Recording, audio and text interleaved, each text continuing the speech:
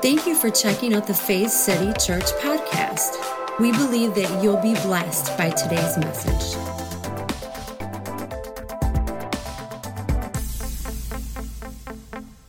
Say this with me. I have decided to follow Jesus. Good thing I said that. You didn't know where I was going with that, did you? I have decided to follow Jesus. There's a song that we sang when I was growing up, something like this. I have decided to follow Jesus. I have decided to follow Jesus. I have decided to follow Jesus. No turning back, no turning back. Verse 2, though none go with me, I still follow. Though none go with me, I still follow. Though none go with me, I still follow. No turning back, no turning back. Third verse, the world behind me, the cross before me. The world behind me, the cross before me. Keep on. The world behind me, the cross this is why I don't lead worship. No turning back, stay on the base. Anyway, no turning back. But we would sing this song on Sundays, and it was just one of those things that just was really catchy. But this song, if you're not familiar with this, it was written in the early 1900s.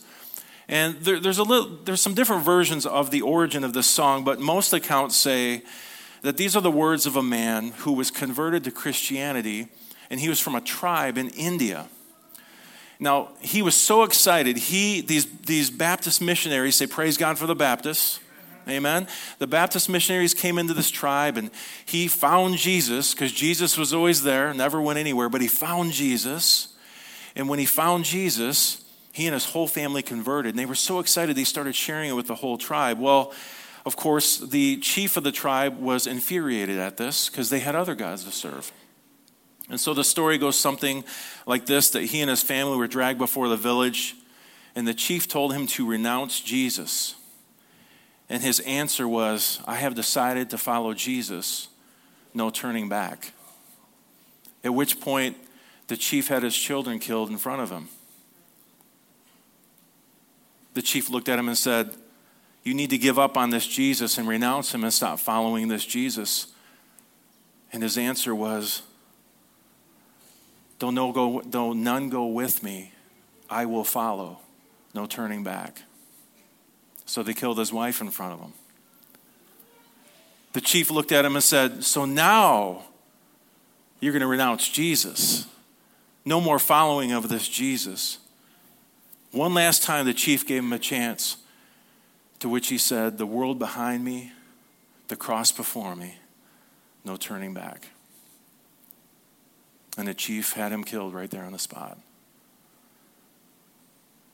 Beautiful story of someone's dedication to Jesus. And again, there's a few different accounts of this, but they all trickle back to this tribe in India.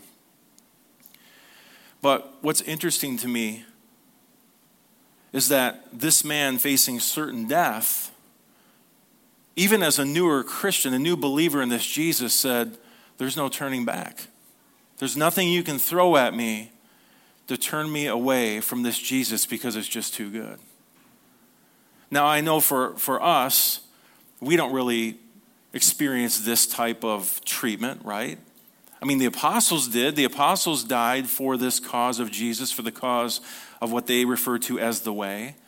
But again, today, we don't face certain death, physically speaking, do we, for following Jesus? But we still have brothers and sisters in this world who do. But for us, following Jesus, because, I think it's important to address where we are. Because I know that for the most part, if I say I'm following Jesus and not renouncing him, no one's going to shoot me. No one's going to kill me. But here's the thing, when you follow Jesus, there certainly can be ridicule. Anyone here? Even from religious, those who consider themselves fellow brothers and sisters in Christ. Because when you truly follow Jesus, I want you to get this, when you truly follow Jesus, it could mean not following the status quo. Whether that be bad theology, a certain denomination, political parties, the ways of the world, including what? Anger, hatred, unforgiveness, bitterness, retribution. See, what we're really talking about here today in this message that I've actually entitled, I Have Decided to Follow Jesus, is the idea of discipleship. Say discipleship. Being a follower of Jesus. I want to look at a scripture here in John chapter 13. And I believe that today as we go through this, I'm hoping that you'll grasp onto something that either confirms what you know, whether in your head or your heart, or maybe it gives you a new way of thinking to embrace something that's outside of the box that you've been living in when it comes to discipleship. But look at this in John 13, starting with verse 34.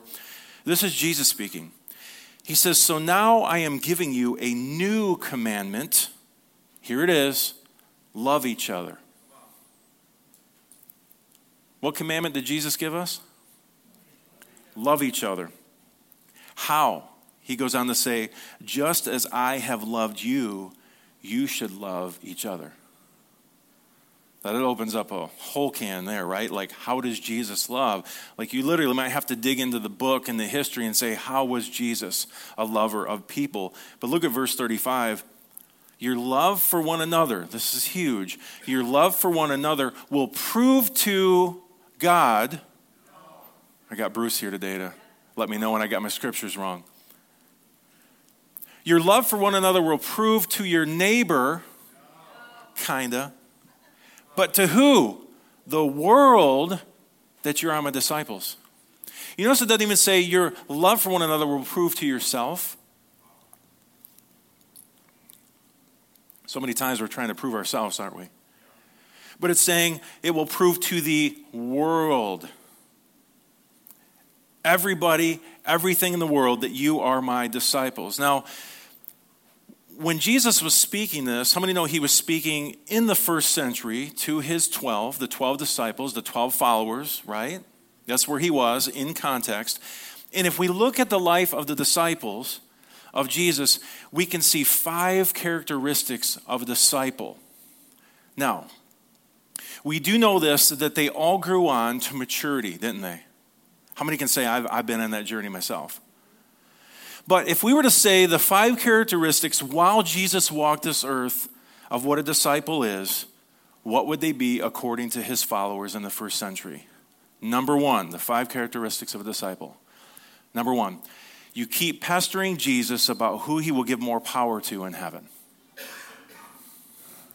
Are you writing this down? This is really good stuff. Number 2, you have no theological training but own a small fishing business which somehow makes you qualified because you get it. You writing these down? These are good. Number 3, this is a good one, guys. Remember this to be a disciple in the first century, walking with Jesus. People ask you if you know Jesus, you freak out, you say no, and you run away. Number 4, you teach bad theology and have to have someone else come over and correct you. And number 5, last but certainly not least, you choose other disciples, ones you have to replace, by playing rock, paper, scissors, which they actually drew straws. Of course, I'm being facetious, right? But if we were to actually say, what are the characteristics of a disciple, and look at those who follow Jesus, this stuff literally happened, which it tells me something. It helps me to learn from this situation and to see things in a different light. It makes me realize this, that we're human just like the first disciples. Sometimes we get it wrong. Do you realize that when Jesus called these young men, many scholars and theologians believe that they were just teenagers other than Peter when they were first called. These young men. Now, of course, in the first century, I would say they were a little more mature than maybe our teenagers today, but nonetheless, very young men, right? But they weren't men who Jesus called because they lived perfect lives without any issues. They had issues all through their ministry, even after Jesus, but you saw this maturity and you saw this growth on their journey. See, a disciple, by definition, is simply this, a learner. How many would say that I'm a learner? Just in life in general, we're learners. We should be. If you stop learning, there's a problem. Because if you stop learning, you stop growing. That's what I found in my own life. They were learning from their master about what being a disciple was. Now I want to look at John 13 here, and I want to look at it here in the Mirror translation. I love this translation. Look at verse 34 again. He says, I give you a new commandment. Keep on loving one another just as I have loved you. My love for you is the source of your love for one another. Now already he's helping us out here. He's saying you don't have to love people on your own. This isn't something you're conjuring up and trying to produce fruit somehow. This is me working through you and loving others. You see that? Now what's interesting here, and I'm hoping that this will just maybe do a little shift for you as we continue this morning, but the word command here, or commandment, in the original Greek is the word entele. Entele. No, that's undele, but entele, which is often translated, of course, command or precept, but this word has two components. It's en and telos. And telos comes from the word telo, which means this: to set out for a definite point or goal. Listen to this. Properly, the point aimed at as a limit. That is, by implication, listen, the conclusion of an act or state. It's literally the result. It goes on to say the ultimate or prophetic purpose. So when Jesus says, I give you a new command or a new commandment, we could literally hear it like this: I give you a new goal for your life. How about this? I give you a new purpose. I want to give you an ultimate purpose for life. Does that change things a little bit? Because what's the first thing you think of when you hear command or commandment? I mean, for me, it's like, I better or else. Yeah. It's like, it's demanded of you. Now, I do believe that Jesus was saying, as a follower, you will grow into this. You must. But if this command is him saying, I got a new purpose for you, it takes a whole new meaning, doesn't it? Verse 35, he says, in this environment of your love for one another, if you're living in this place, everyone will come to know your discipleship unto me. In other words, people would realize that's a follower of Jesus. That's someone who's learning from Jesus. So number one, the question is, what is a disciple? What is a disciple? Now, the word disciple in the Greek, mathetes, means learner, one who follows one's teachings. So, I mean, it's pretty basic, pretty simple. You're learning something. It makes me think about this idea of painting. I painted for over 20 years. Interior, exterior, commercial, residential. I still do side work from here to there, here and there. But what's interesting about this is I didn't just wake up one morning with a paintbrush in my hand and a cut can and I was just cutting stuff. It was just like magic. God has gifted me with a gift. No, I had to learn from someone. Someone trained me. Someone taught me.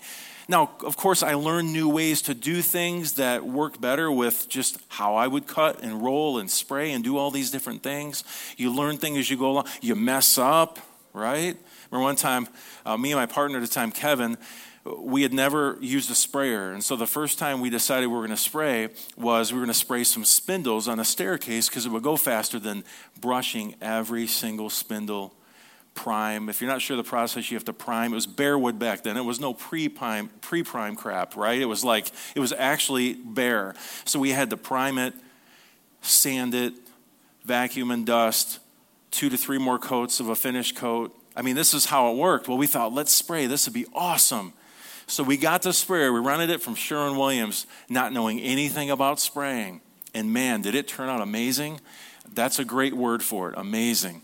So we didn't know that there were different size tips you should get, right, Pete? Like fine finish tips and turn the pressure down a little bit. And if you have an HVLP instead of an airless, that would probably work better. So we had this airless sprayer wide open. And this is back when you used oil for a finish coat. Without a fine finish, anyone who knows painting is like, dear Jesus, please don't come to my house and paint anything. But I learned from this. I remember we were spraying, and it was just like everywhere. We're like, it's getting on fast, but it's running a lot, and it's everywhere. And the homeowner, the wife came home, and she looked, and she goes, wow, when you guys spray, you really spray. And of course, we want to say faces like, yeah, that's how we do it. What an idiot, right? But since then, I've learned how to use different types of sprayers and tips, and I can pretty much spray and do anything in that line of work. I got to the point where people literally, because of how good I was at what I did and that they could trust me in their home and things, that I would just get work nonstop. But it took time because at first I didn't know how to paint. So someone had to train me. So I would watch them do it, and then they would watch me do it, right? And then I would eventually get off on my own and be able to cut a ceiling without doing this, the wave, right? And so it took time. You could say that I was a learner of painting. I was literally a disciple of painting. Does that make sense? And so I feel as if Jesus is saying to his disciples, and even us today in the 21st century as disciples, your love for one another will prove to the world that you are my disciples or my learners. Disciples, I mean, the simplest way we can define it is learners of love. Learners of love. Because Jesus said this is how they will know. So if the proof is our love for one another, then the skill that we are learning is loving. It's learning how to love like Jesus loves. Now, I know it seems really, really simple, but if you haven't noticed, culture is continually working against discipleship in so many ways when it comes to being a learner of love. Because culture is rooted in self. And self-culture makes life all about yourself and myself, looking out for number one. You know, someone asked me this question one time. They said, why is it so hard for believers to receive the gospel? Now, they didn't say unbelievers. They said believers. These are people who said yes to Jesus. You follow me here? And they said, why is it so hard for believers, followers of Jesus, we could say disciples or learners from Jesus, to receive the gospel? What is the gospel? It's complete and total forgiveness. It's justification through Christ Jesus. We're completely righteous. It's the fact that God really, really loves you right here, right now. And so my answer was this. Well, human nature is about working for reward. And so it's kind of this automatic thing that we try to measure up. And I think that the same thing goes for many in the church world. Church culture says you need to work really hard to be disciples. Come on, have you taken that class, discipleship class? We made it into a class. I'm not against classes. I'm not against learning. But here's the problem. Sometimes when we go to the classes, we're told to do the work, get the badge, check the box, or if you're from the UK watching, tick the box, right? Now I'm a disciple. I've made it. I've got my certificate. I took the class. Nothing wrong with classes, nothing wrong with certificates. I mean, everyone should get a ribbon, right? Okay, anyway, that went over like a lead balloon. But anyways, what we're saying is performance equals reward. And the problem with this whole idea is that performance becomes the goal instead of love. So am I doing good enough? In fact, sometimes even if we say, well, you must love one another, now we make it something we must do in performance mode, in self-effort mode. And Jesus is saying, you can't produce any fruit except by me. So oftentimes in discipleship, we're like, well, Jesus got us to the gate, right? His grace is sufficient. It's amazing. He got me in now, right? I'm no longer in the kingdom of darkness. I'm in the kingdom of light. This is great. And then he's like, all right, man, go for it. And it's like he's just kind of cheering us on from afar. Perform for me. Do your best. No. He saves us, and then he continues saving us. the whole time, including producing the fruit of love, joy, patience, peace, gentleness, faithfulness, self-control. These fruit of the Spirit are produced by who? God and Jesus. In fact, in John 15, this whole leading up to us loving one another, proving our discipleship, there's a whole story of the vine and the branches. Jesus said, I'm the vine, you're the branches. You can't produce anything without me. And so for me, as a follower of Jesus who has been all over the map for a long time, it really helps secure me. It helped take the pressure off that it's not about performing for Jesus or performing for God or performing for people. It's allowing Jesus to live his life through me, and as he lives his life through me, I begin to produce the fruit of, say, love. And he's doing it through me. That's why it's easier now for me to hear things which we don't hear in church a lot, but Jesus said to love your enemies. He said to pray for those who persecute or despitefully use you. It's easy to skip over those parts, right? It's easy to say, I love Jesus, but I hate that guy. I love Jesus, but you walk across the street so you can avoid that person. I'm getting real. Talking to myself. Well, they're different than me. Yeah, there was a lot of people different than Jesus, and he hung out with every single one of them. Why? Not to point out the sin in them, but to point out the Son in them. Big difference. And so we've taken on this burden of, we think we have to go around and point out sin in everybody to make sure they get right. When the truth is, when you tell somebody who they truly are, a son of God that's been lost, all of a sudden they're like, okay, wait a minute here. And they start to get a little bit better picture of who God has already created them to be. And I know some people struggle with that. They're like, well, I mean, but think about when Adam and Eve, when they sinned, man, I mean, God left them. Well, not according to the story I read in Genesis. He sought them out, even in their sin.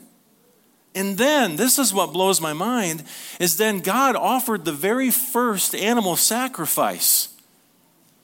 Not so God could be okay with them, so they could feel comfortable with God. He said, I will clothe your shame. Don't be ashamed. And then they were sent out of the garden, and there's a lot of different scholarship on why. But the thing is, God didn't send them out and leave them. He went with them. We see all through Scripture. I mean, the very first murder before Cain murdered Abel, God was right there saying, listen, son. Sin crouches at your door looking for opportunity. Don't give in. Why would he do that? Because that's what any good father would do.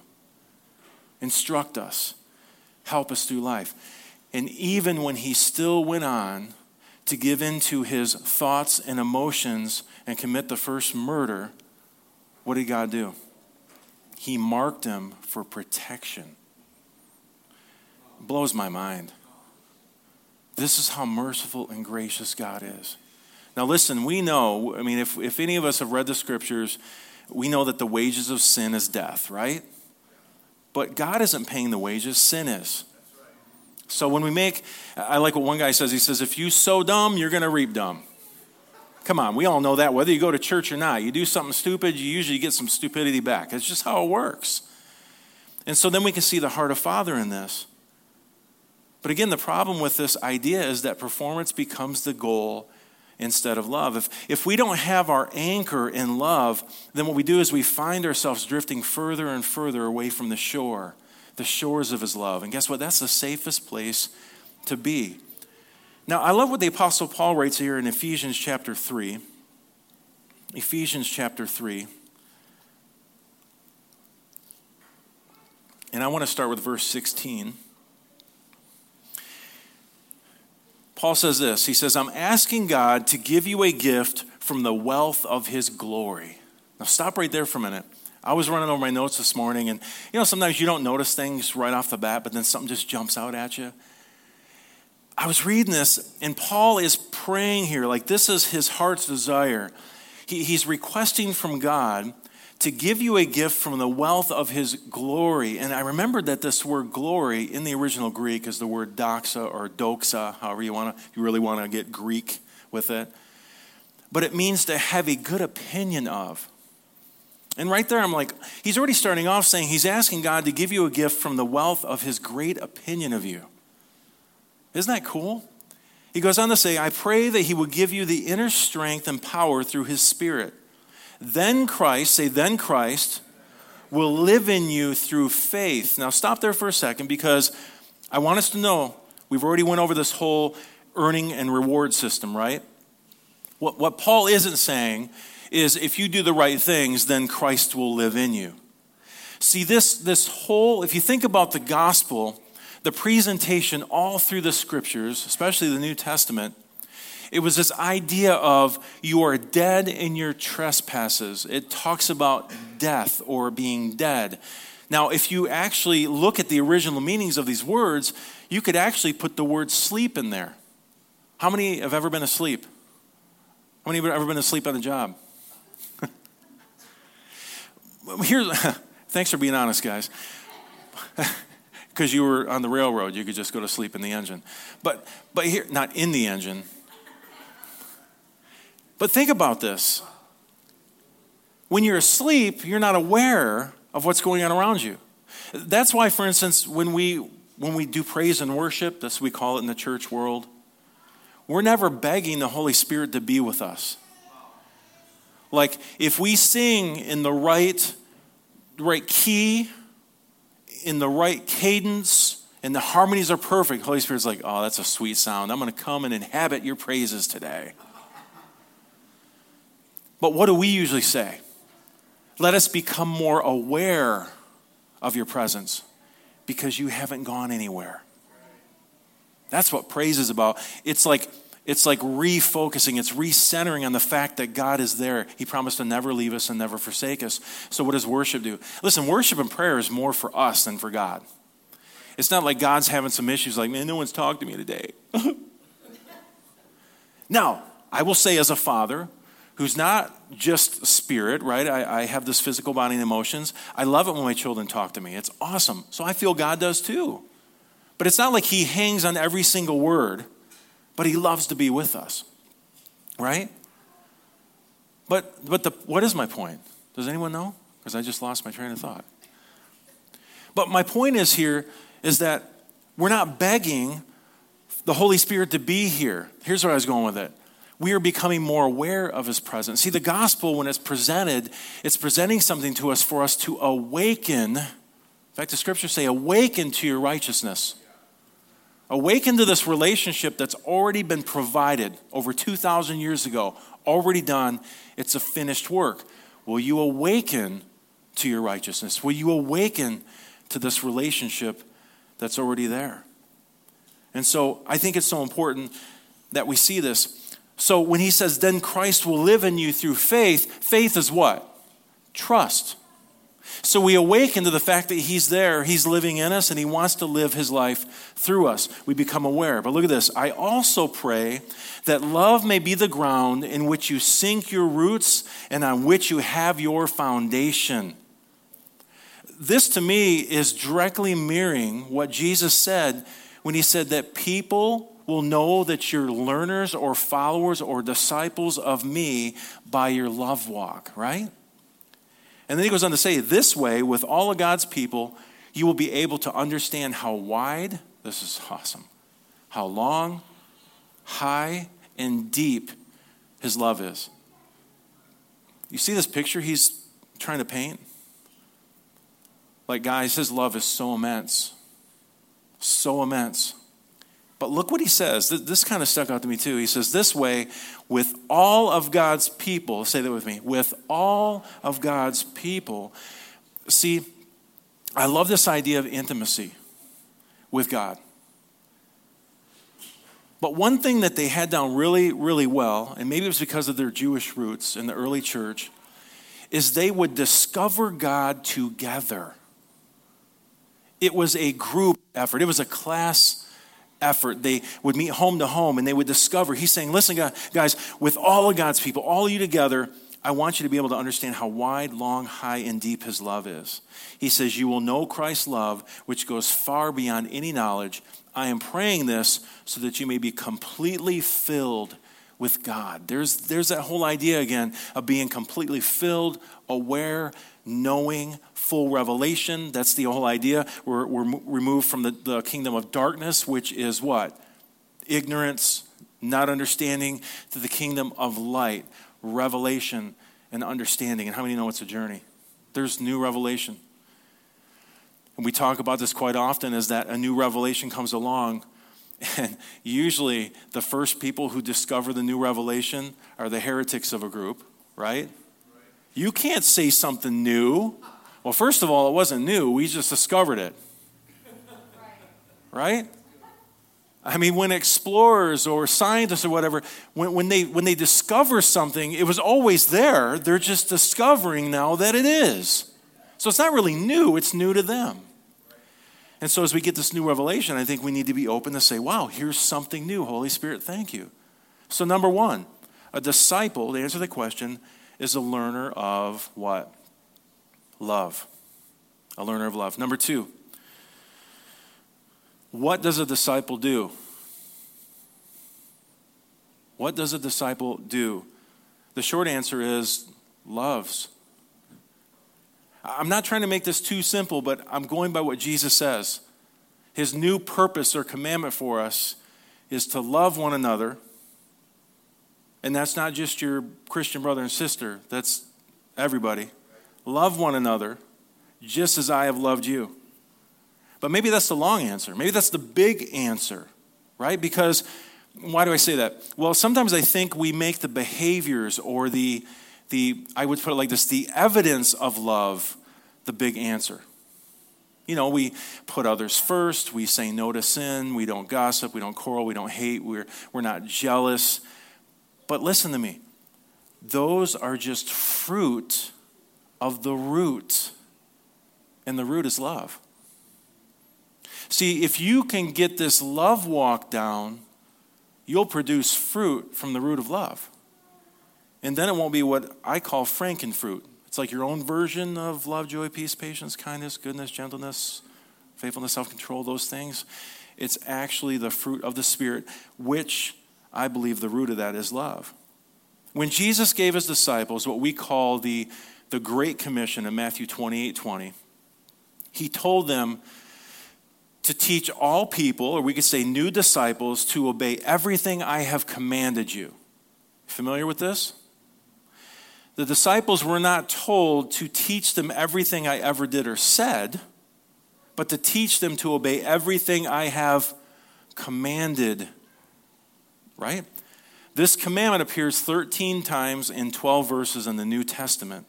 And now I love this quote from a modern day theologian. His name is Scott Hahn. He says this: while the Torah, which by the way, Torah just means instruction, while the Torah commanded human love, Jesus commands divine love for one another that is modeled on his own acts of charity. So that's why Jesus can say, I give you a new command or a new end goal or a new purpose. Because this isn't about human love. This is about divine love that's already inside you, so let it out. See, once we understand that, we can look again at John 13, 34 and 35, where Jesus says to disciples, a new command or goal or purpose I give you, love one another. As I have loved you, so you must love one another. By this, everyone will know that you are my disciples, if you love one another. Could he put one more love one another in there? Come on, Jesus. What are you really trying to say? I mean, there's something to this. His command was not love your neighbor as yourself. That was an old commandment or purpose. And the journey always is progressing forward, right? What's this new command, this new purpose? Love others as I have loved you.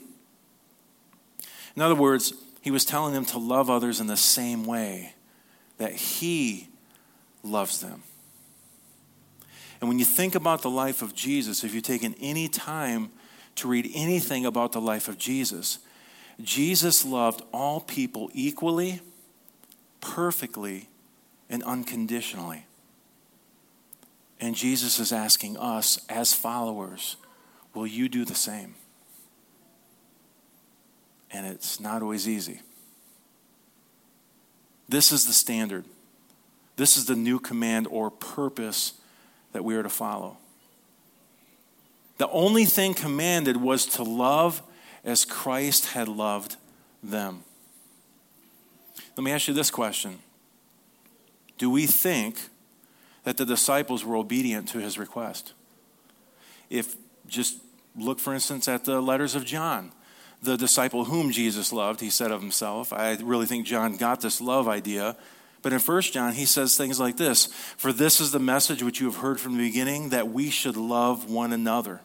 He goes on to say, and this is his commandment, that we should believe in the name of his Son, Jesus Christ, and love one another, even as he gave us commandment. Let us love one another, for love is of God.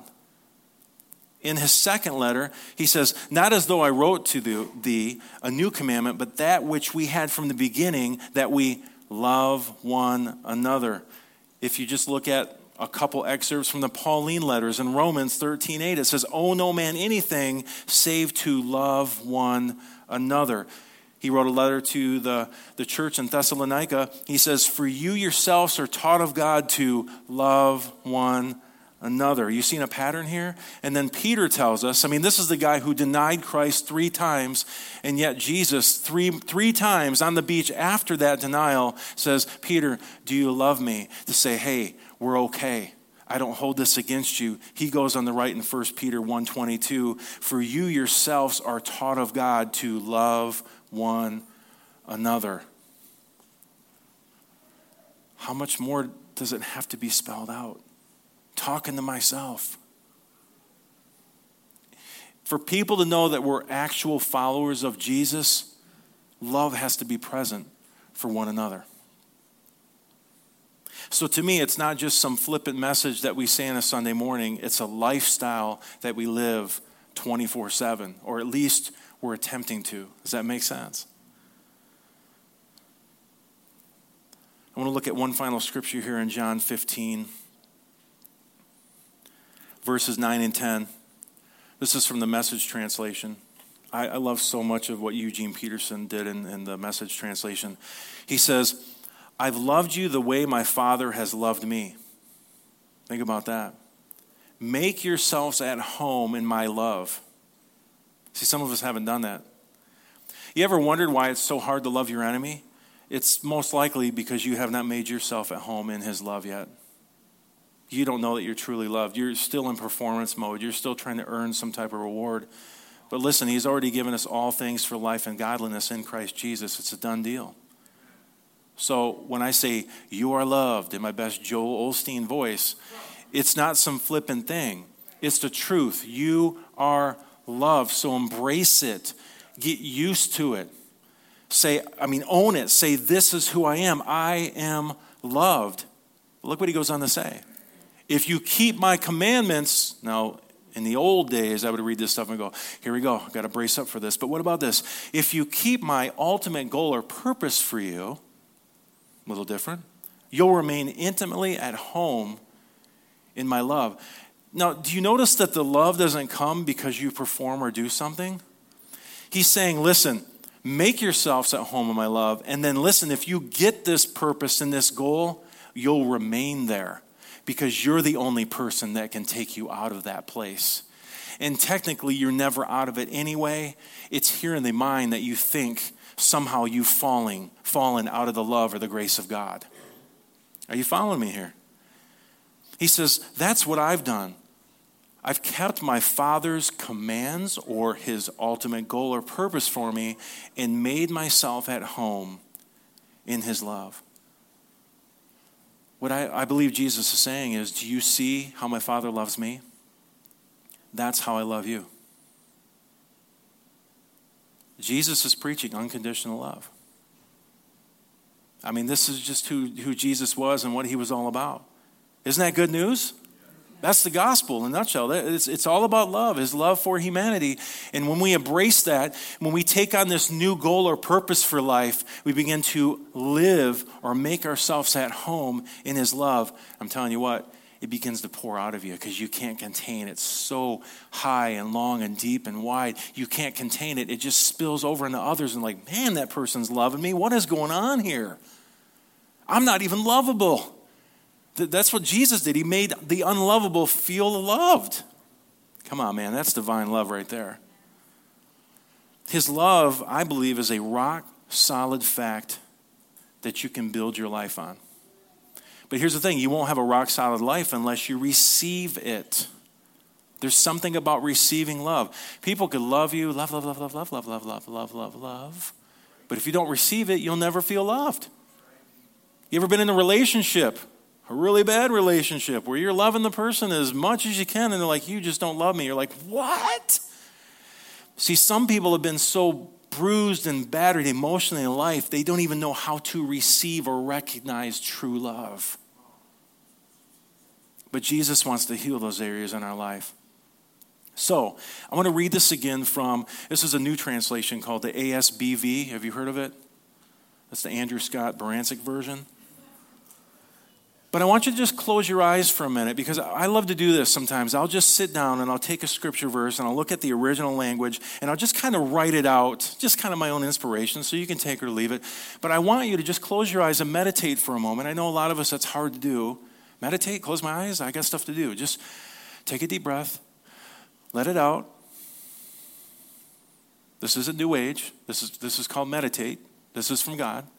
Breathe in. Breathe out. Now, I want you to picture Jesus saying this to you. Exist in my love. Abide, live, be settled permanently in my love. Sink your roots deep and be grounded firmly in my love for you.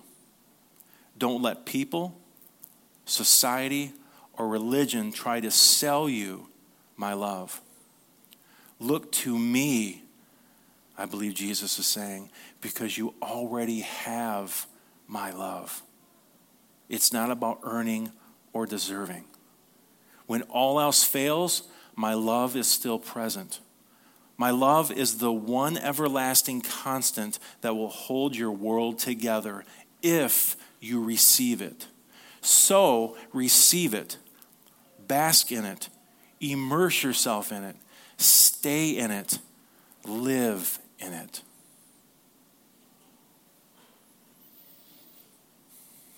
Because when it boils down, love is the beginning and the end of discipleship. You receive that this morning? Love is the beginning and the end of discipleship. We could say that it's the ultimate goal or purpose for our lives according to Jesus. Can I get an amen? I did one of those this morning for you. So here's a question. Will you decide today to be a disciple? A disciple who is, by definition, a learner and a learner of God's love. And then will you pick up relationships along the way, along this journey, and show them the way of love? As a disciple who is making disciples. This is what Jesus means when he says, be my disciple, follow me. People will know you're my disciple by your love for one another. So say this with me. I have decided to follow Jesus. No turning back. No turning back. You didn't sing it with me. There's no turning back. And this shouldn't be hard or laborious. I'm not saying it won't be hard to walk in, but I'm saying mentally, I don't want you to get to a place where all of a sudden it becomes something you do to earn. Like, okay, here's a list, I better start loving more. No. Let the Jesus in you live his life through you and cultivate the fruit in your life.